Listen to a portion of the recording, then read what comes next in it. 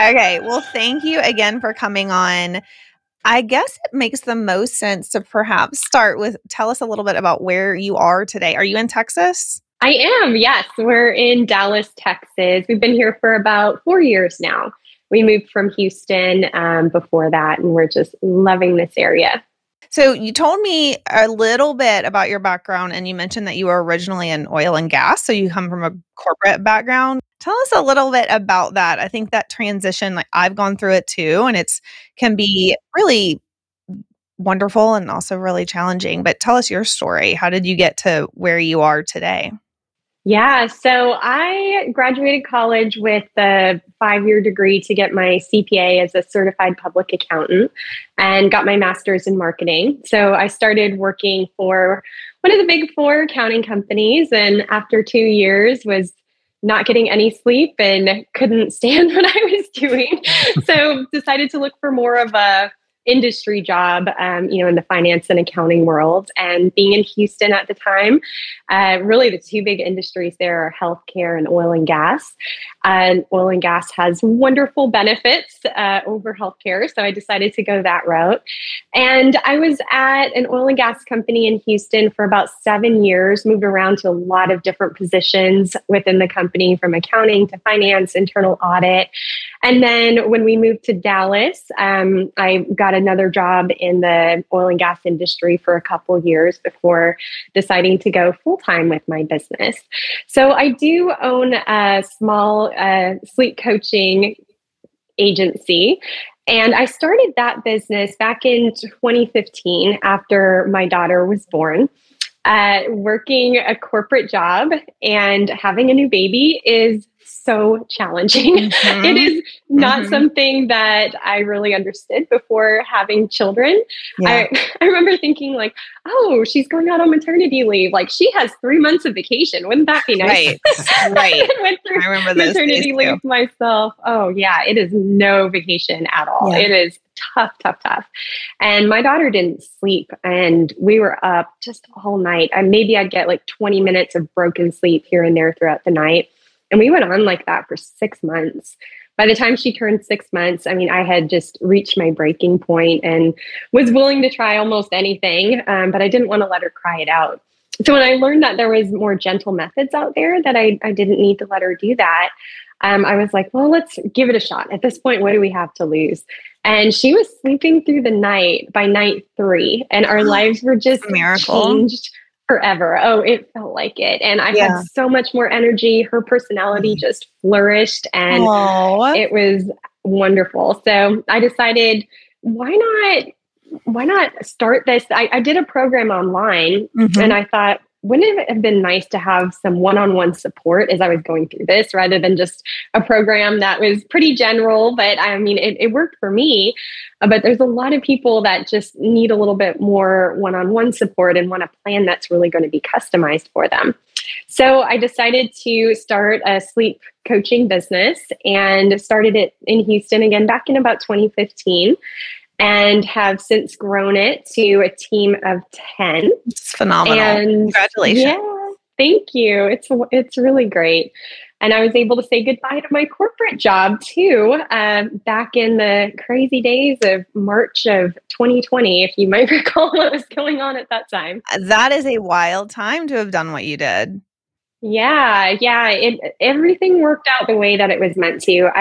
I've always wanted to do this full time, but it's really scary taking that leap from corporate to really going all out and doing entrepreneur stuff, not having the benefits anymore. Yeah. But yeah, in March of 2020, oil and gas just, along with a lot of other industries, it just tanked. And my company, had to let a lot of people go. And I was part of that downsizing.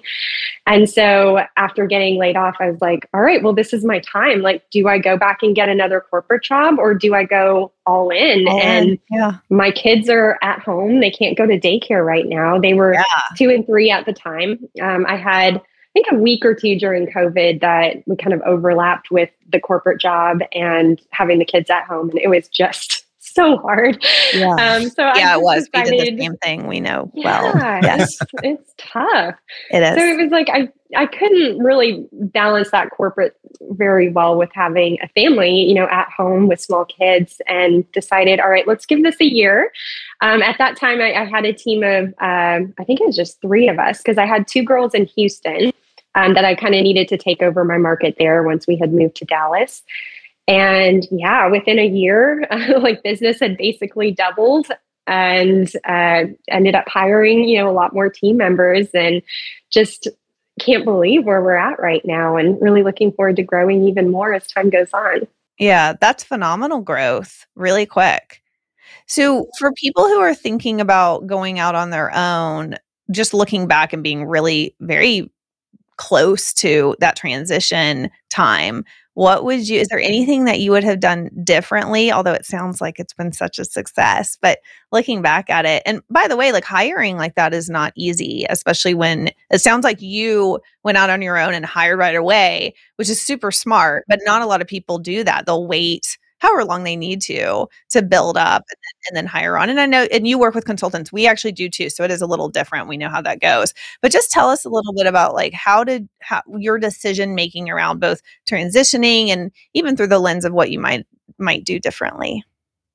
Yeah, so I think what I probably would have done differently is started hiring even sooner, not just the Wow. the two Yeah. team members that I hired in Houston, but started to expand more regionally and nationally sooner as well.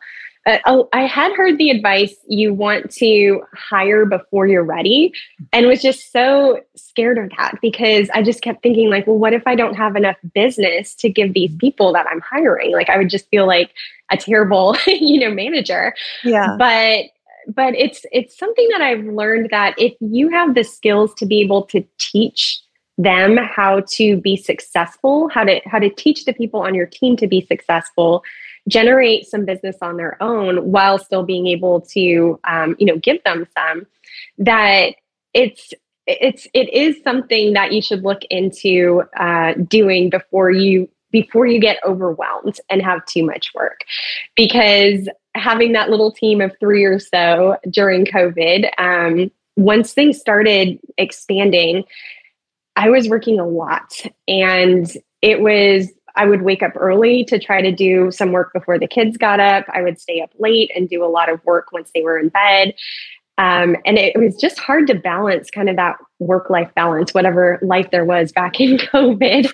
Yeah. But Right. it was still, it was a challenge, and spending enough time with my husband, because pretty much as soon as the kids were in bed, I was like, all right, see ya. I got hours of work to do here. Yeah. So yeah, I think that hiring before you're ready is really something that I wish I would have taken that advice before I got a little overwhelmed. Something I really struggle with as it relates to managing those people that you hire is the balance, like you said, of feeling like you need to put the boots on and do the hard work, and they're there to support you. But then there's that feeling of like, well, I'm giving them the work. What am I supposed to do?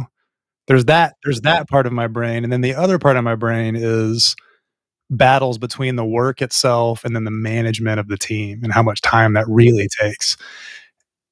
Do you have any advice for people now that you're at 10 employees? Do you have any advice for people who are in your position, the balance between the work itself and the admin and the management of that team? Yeah. So I found with the work itself, what I needed to do was this might be a little bit different than, other people's business models, but with mine, I realized I needed to somehow differentiate myself from the rest of my team because there was just such a demand. My name was out there and people wanted to work directly with me. And my prices were exactly the same as the rest of my team members. So would you want to work with the founder who has 6 years of experience or someone who's just started? So I found the way to differentiate myself from the rest of the team was to increase my prices. And that took a little bit of burden off of the actual one-on-one consulting that I was doing. And it was able to give more to my team members too. And then every client that I got, I was making a lot more than I would have, otherwise. Mhm. Right. So I think that finding a way to somehow decrease one of those workloads. And for me, it was the one-on-one client workload.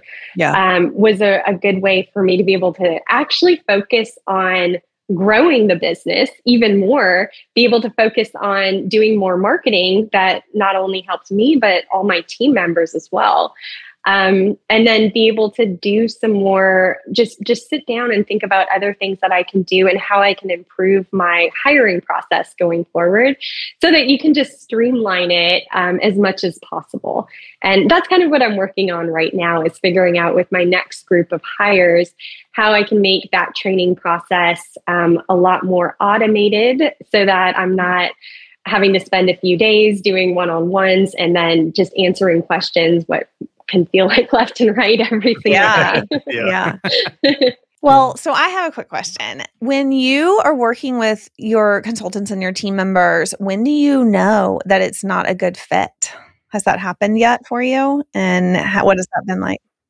Yeah. So I've tried to make my hiring process to where, I get to know them as much as possible, because I feel like people can learn things, right? You can learn the technical side of almost anything if you're dedicated, if you have a passion for it. But is it ultimately the right fit? And that's where I feel like having some Zoom interviews where you're just chatting and feel like, is this vibe right? Are you going to be the right fit for my team? I've kind of started doing that with my last round of hires. And I've really liked having more of just that open chat, and then having like a second interview where it's more targeted questions that I'm asking. But yeah, I did have one team member who, we just kind of mutually decided that it wasn't a good fit a few years in. Just things kind of changed in her life where she didn't have the same amount of time that she had before and had more kids. And it just wasn't really something that she was able to put in as much effort as she was before. So it was something we just scheduled a call to talk about what her ultimate goals are. And the final decision was that, it just made sense for everybody that we parted ways. Yeah. Yeah. Those are hard discussions, but they're so important. And it's always interesting to hear how different people navigate them and how willing they are to even have them, because we do find that a lot. I'm sure we all have throughout our career that there are certain managers who just don't want to have those hard conversations, and other managers who maybe want to have them too often. And you just, it's like, where is that happy medium? Let's talk about your failures. Yeah, exactly. No. Exactly. Like, it's going to be one of those. Great. Yeah, right.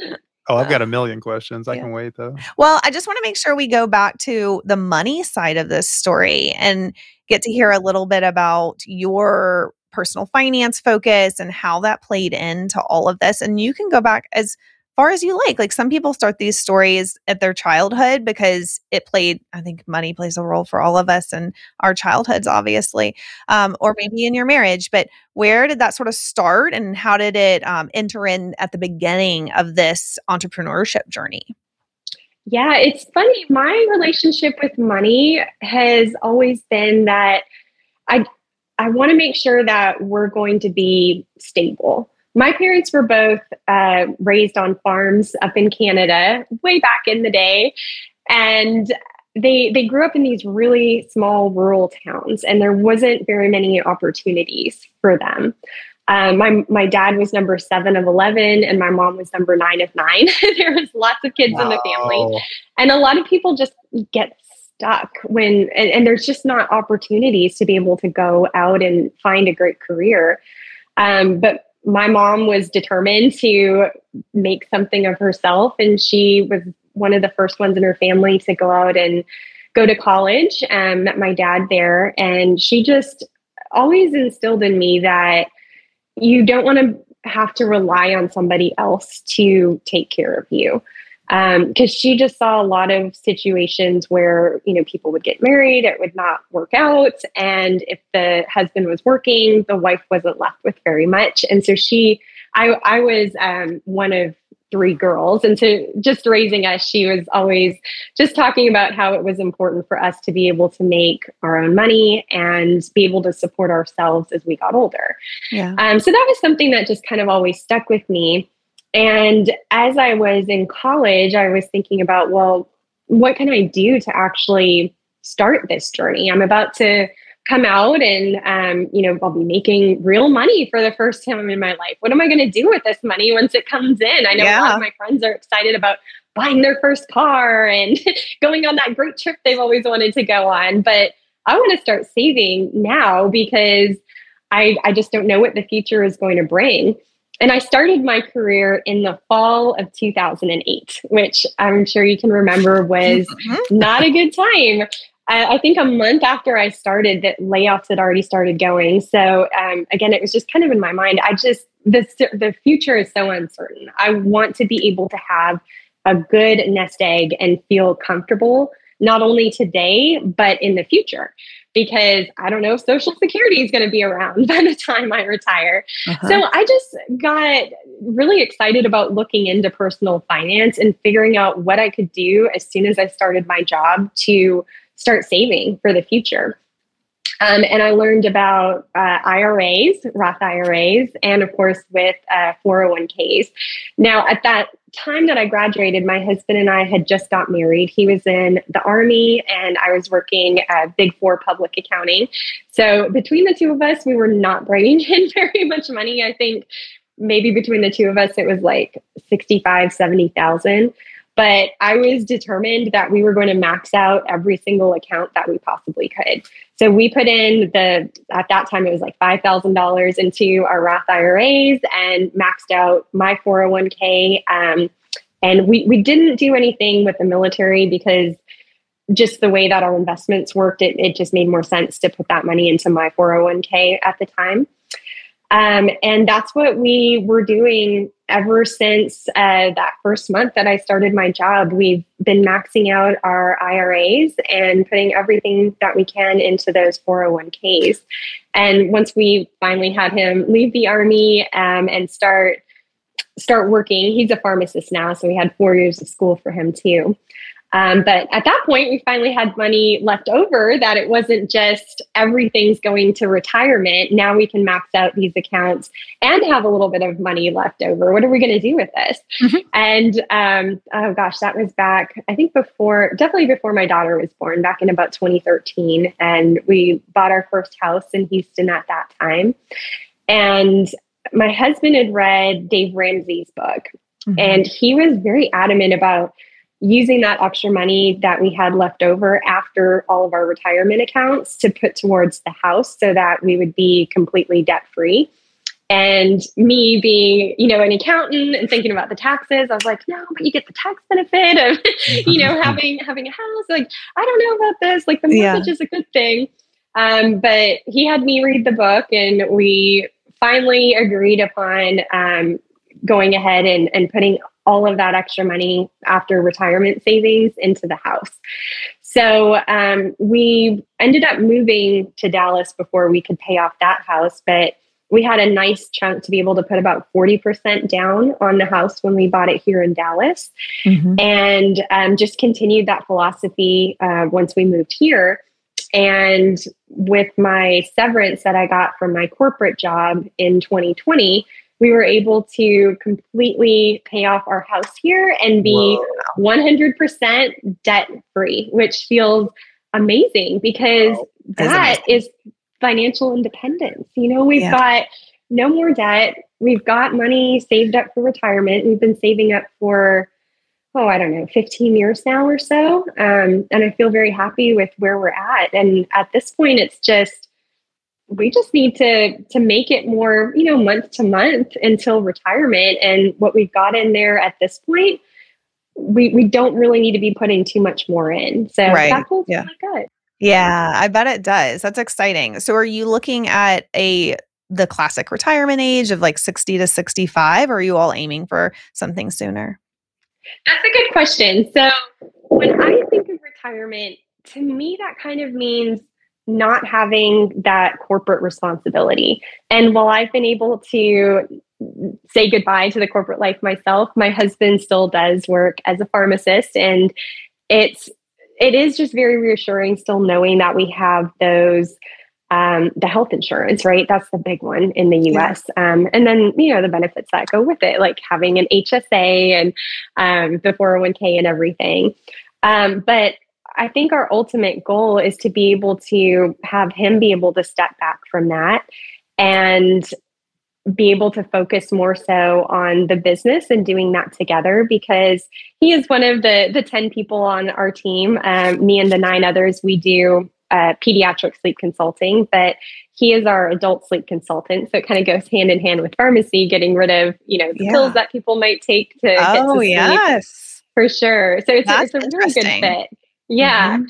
And so our goal is just to get to the point where we're able to have him be able to take that step back from his corporate job and come on full time with me so that we can just, work day to day together.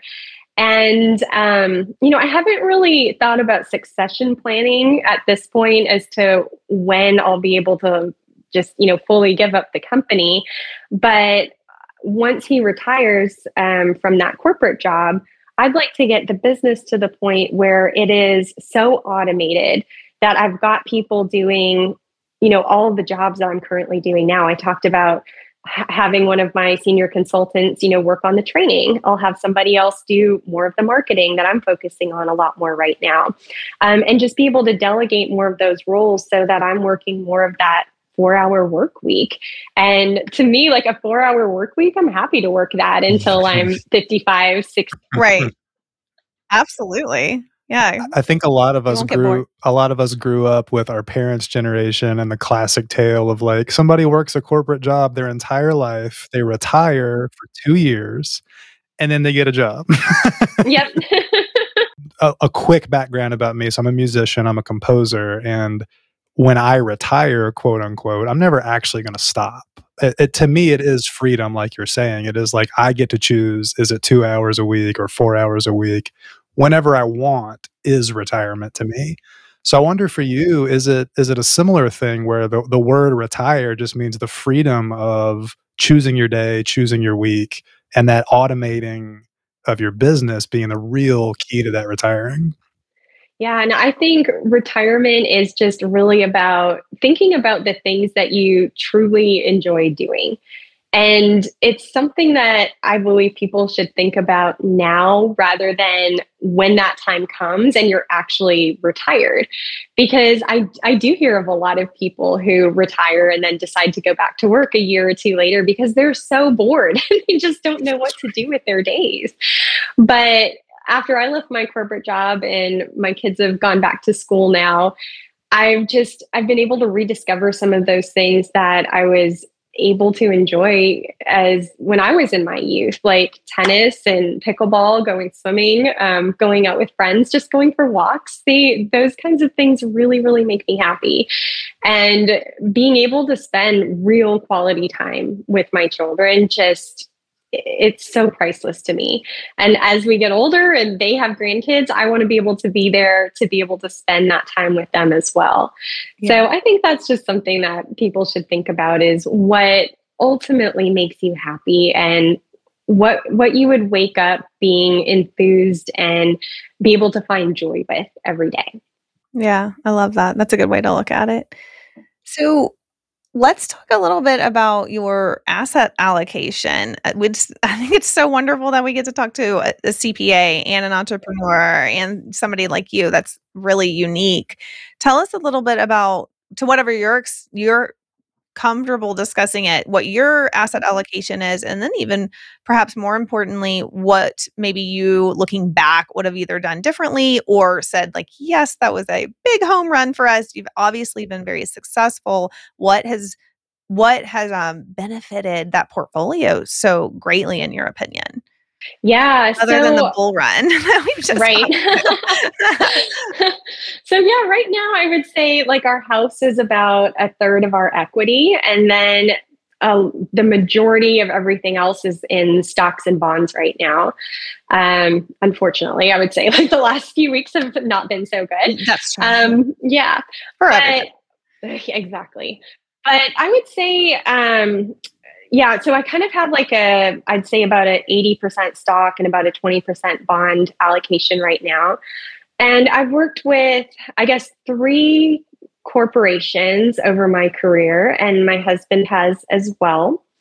And when we left those jobs, what we did not do was roll over our 401ks into our IRAs immediately. I actually didn't do that until last year. And that was, I think, the thing that I would have done differently, because imagine trying to manage. I try to do rebalancing and everything on a quarterly basis. And you've got those 6 different accounts plus our IRAs. And it's a lot of moving pieces to try to figure out what the right allocation is going to be. And we've got like our personal brokerage set up through Vanguard, which I am the biggest advocate of their index funds because you have such low expenses. So that's what we eventually moved all those 401ks over to, was to those IRAs, so that we could take advantage of the much lower expenses than we were incurring in the 401ks. I have a similar regret about my rollover happening about a year ago. Yeah. So we were on the same timeline. Yeah. They make it, for us, the experience with rollovers has been really different from company to company. Like, one was really easy, and then the other one, I feel like, dragged out, and they made it really, really challenging. And it became this time suck and really frustrating. Yeah. I mean, honestly, you just hit the nail on the head of something I want to make sure we leave to our kids, and that is, don't be passive about it. Like, the time you need to be active is as early as you can. And I think that's the thing I would have told an earlier me, as it relates to rollover and things like that. So let's talk about rebalancing really quickly. So I think that this is something that, well, for the most part, I think people who are in personal finance and managing their own portfolio like us, we don't have your background. So I think people rebalance. I don't know. I doubt it. I highly doubt that happens very often when someone's solely managing their accounts. I can tell you I don't rebalance, which I probably should. But so tell us a little bit about what that should look like. And would you say, like, don't ever do this on your own, go to a personal, advisor, a finance advisor, or would you say, like, this is how I'd go about doing it? Yeah, so rebalancing is actually really easy. What rebalancing means is, I was talking about how my stocks, I want to keep at this point in my life about a 80% stocks and about 20% bonds. And then I have, my domestic versus international with those as well. So every time a stock or a bond makes money, one of your that allocation is going to get a little bit out of whack. Like, let's say my stocks do really well over the last few months. Well, they haven't been. Let's say my stocks do really bad and my bonds do really well. And in that case, every quarter I just kind of go in and look at, well, now my stocks are at about 75% of my total allocation and my bonds are at 15%. I need to get that back to that 80-20. So in order to do that, I need to take some out of my bonds and put that towards my stocks. And again, do that right allocation between the international and domestic as well. So they do make it really easy these days, because I know with both Vanguard and Fidelity, they have the ability to just set that up to do it automatically. So you can tell them, like, I want to get to this, 80-20 between stocks and bonds, and I want this much in my international and this much in my domestic. And every quarter, it'll automatically do that for you. So it's really easy through that automation. Or I just have a very easy spreadsheet that I set up that just basically runs those calculations and allows me to be able to just change those allocations as need be. I just put a reminder on my calendar, like, basically, it's whenever my quarterly taxes are due, like, all right, let's sit down for a day. And today is going to be tax day. And it's going to be my personal finance day. I'm going to look at paying all the taxes and figure out, what I owe there. And then also sit down and look at what I need to rebalance within all of those accounts to get that total number back to what I want it to be. That's awesome. I know when you're climbing a ladder, it's really easy to focus on the next rung. And when you're saving money, it's really easy to do the same thing. Have you and your husband struggled with, okay, we're putting all of our attention into retirement and our current lifestyle and our current cars and our current house. None of that matters. Let's just focus on the end goal. Have you had to deal with the struggle of life balance versus retirement in your life? How have you overcome those feelings? What's your advice to people who are on a financial mission, but also are living in the meantime? Yeah. So what we did with our budget was we always put in a discretionary line item every month so that we didn't feel like we couldn't do things that we wanted to do. And at the end of every month, everything left over, and we might have had some money left over from that discretionary fund, that went into our house and our retirement. So we never had like a set, we're going to put in like $5,000 every single month. It was always whatever's left over, like that's what we'll do. And it just allowed us to be able to live a lot more happier, to where we didn't feel like we're on a budget, even though we are. Yeah, I like hearing that because so many people in this space are suffering. And that can actually be a really noble pursuit and a noble reason to suffer in the meantime. But it's nice to hear somebody, we live a little bit more like that, where we're like, whatever's left at the end is what and we get ambitious about that. We have big goals for our savings, but we do pretty much live how we want to live. And then we live frugally, but we live first, and then what's left is what goes towards savings. That's great. And I think it changes as you get older as well. Because when we first started our careers, it was, we did live a lot more frugally, and there really wasn't very much left over at the end. So as we got older and we started making, more money with our jobs and our careers, then that allowed us that opportunity to be able to have a lot more extra wiggle room in that budget. But I think, especially with people coming out of college and they're young and in their 20s, if you're able to just sustain the lifestyle that you've been on and not take that next step up, just waiting like a year or two extra can really help to build up that next nest egg and save for retirement, so that just a few years later you can start stepping it up and living life a little bit, more how you want to. Yeah. By the way, are you, for your estimation around when you'll retire, are you leaning on the 4% rule, or is there anything else that you'd recommend when people are trying to calculate what they'll need to retire on and if they'll meet that goal? Yeah, I'll be honest, that 4% rule is just what I follow. I just want to keep it as simple as possible. And I've been looking into kind of stuff in the FIRE community the last few years. And that's just what I found to be the thing that a lot of people are using and what we're using for our calculations as well.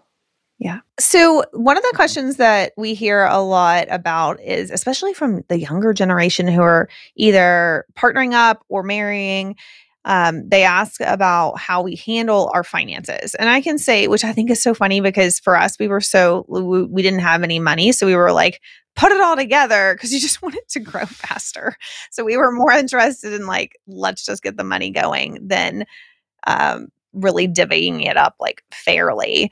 Like you, there wasn't much left at the end of the day, that decades ago. So anyways, but yeah, how have you viewed it, and how do you, both like, what do you guys do as a family? And then also, what do you recommend for people and young kids who ask about this? Yeah, so we just do it. My husband and I have joint accounts, and we just do it as a family unit. I mean, if there's like ever anything extra that he wants to buy that month, then okay, that's fine. But next month, I'm going to get that purse that I want, or whatever it is. Next month I get two. Yeah, and it's something that I think everybody has their different level of materialism and what they want to go out and buy. My husband, in his family, he was very much raised to where when money comes in, it goes out and you buy whatever you want to buy. So it was interesting trying to teach him, what I bet. Yeah. But he was a fast learner. But even these days, he still has things that he wants to buy that I'm like, really?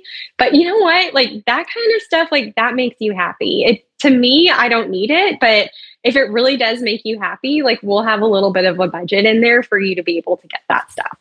I That's think that's the wonderful. key to all of it. I love it. I love how you phrased that last bit because I think people have a tremendous amount of guilt either being like a miser or a spender. It's like everybody is a little bit of both. Yeah. And there are things that you dig and things you don't dig. And for me, it was a huge revelation looking at our monthly expenses and going, "Holy crap, I don't even care that much about coffee. Why am I spending so much on it?" Like, I could put all of that into something I'm really into, or cars. Like, I don't care about a car personally, but a lot of people are into that as a hobby. Great, go spend your money there.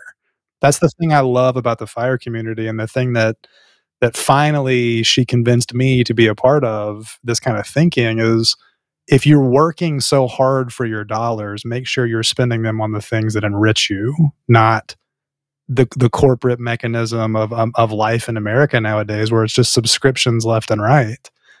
Make sure you're putting that money that you've hard earned, put it where it needs to go. Exactly. That's really well said.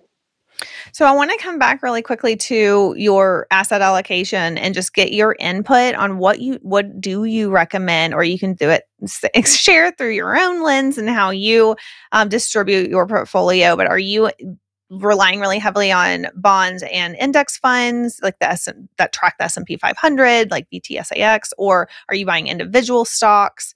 And I think you mentioned international funds too. So how do you all set that up? Or you're welcome to just share through what you'd recommend.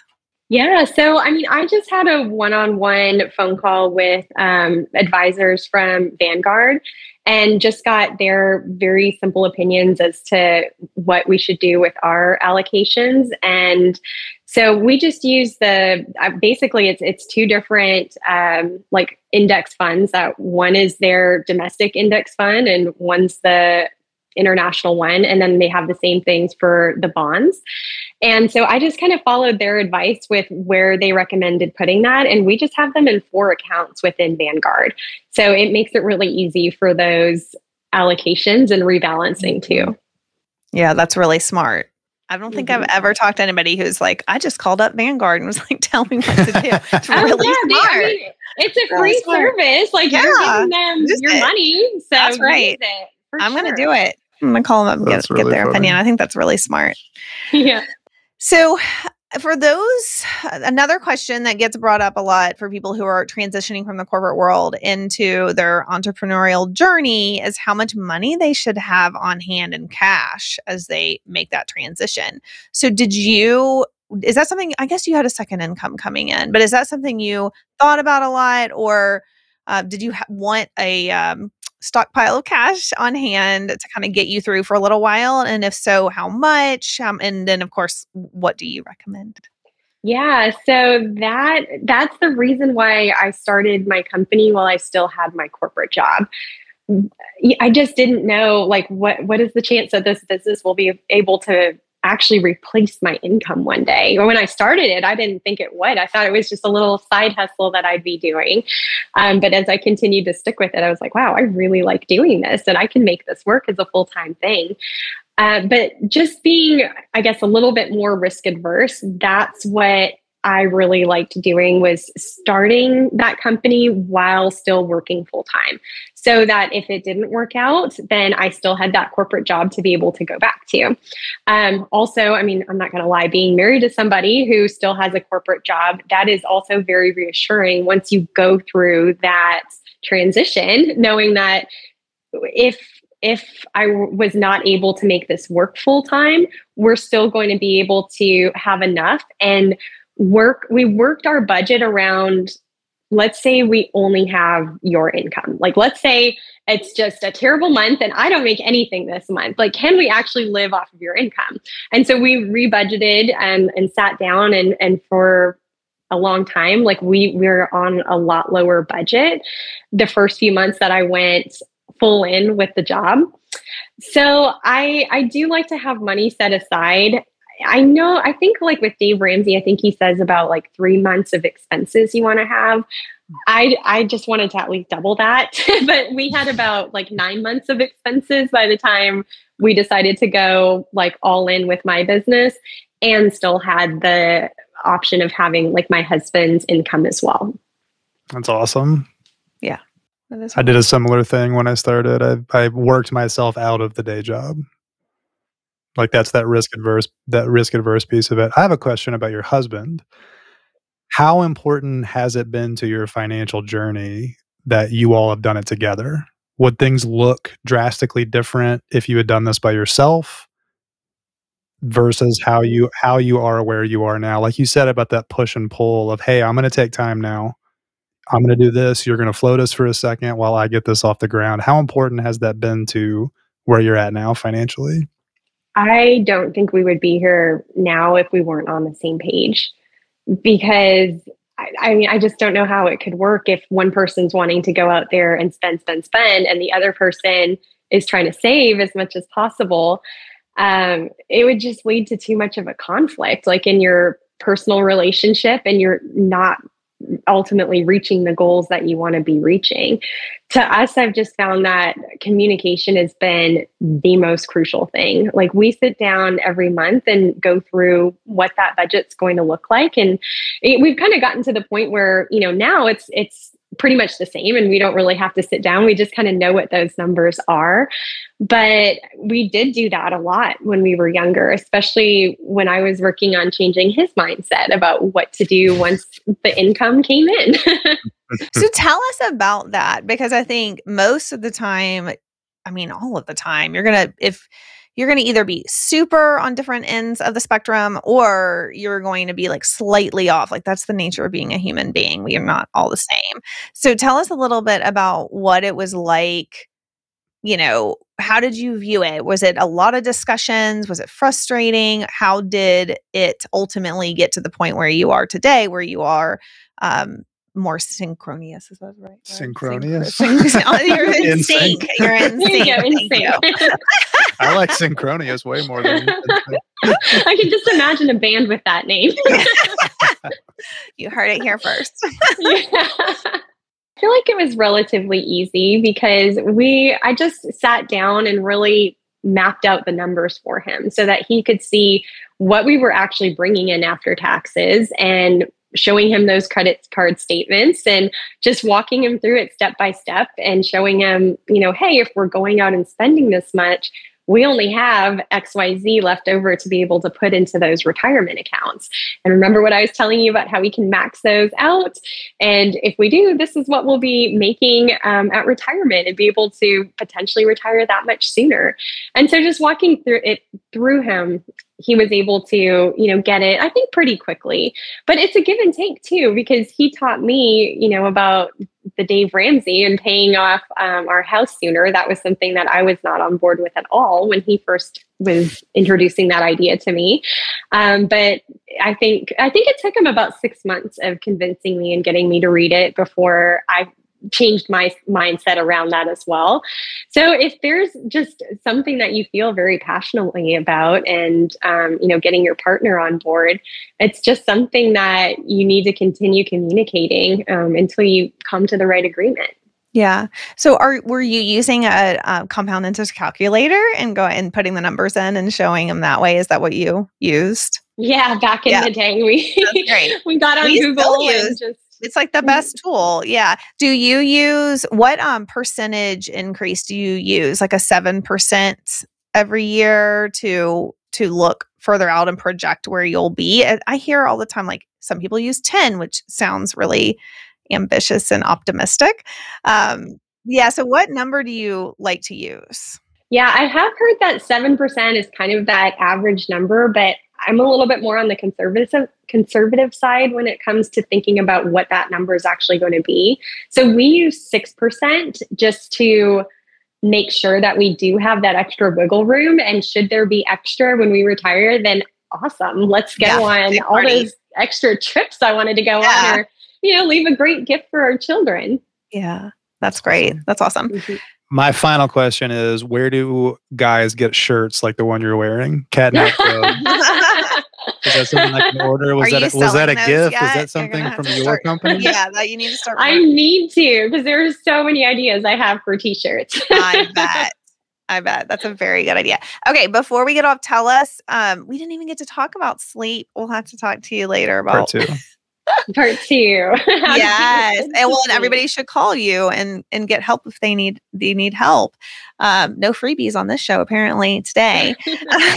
So tell us a little bit about like where can people find you and how can they get in touch?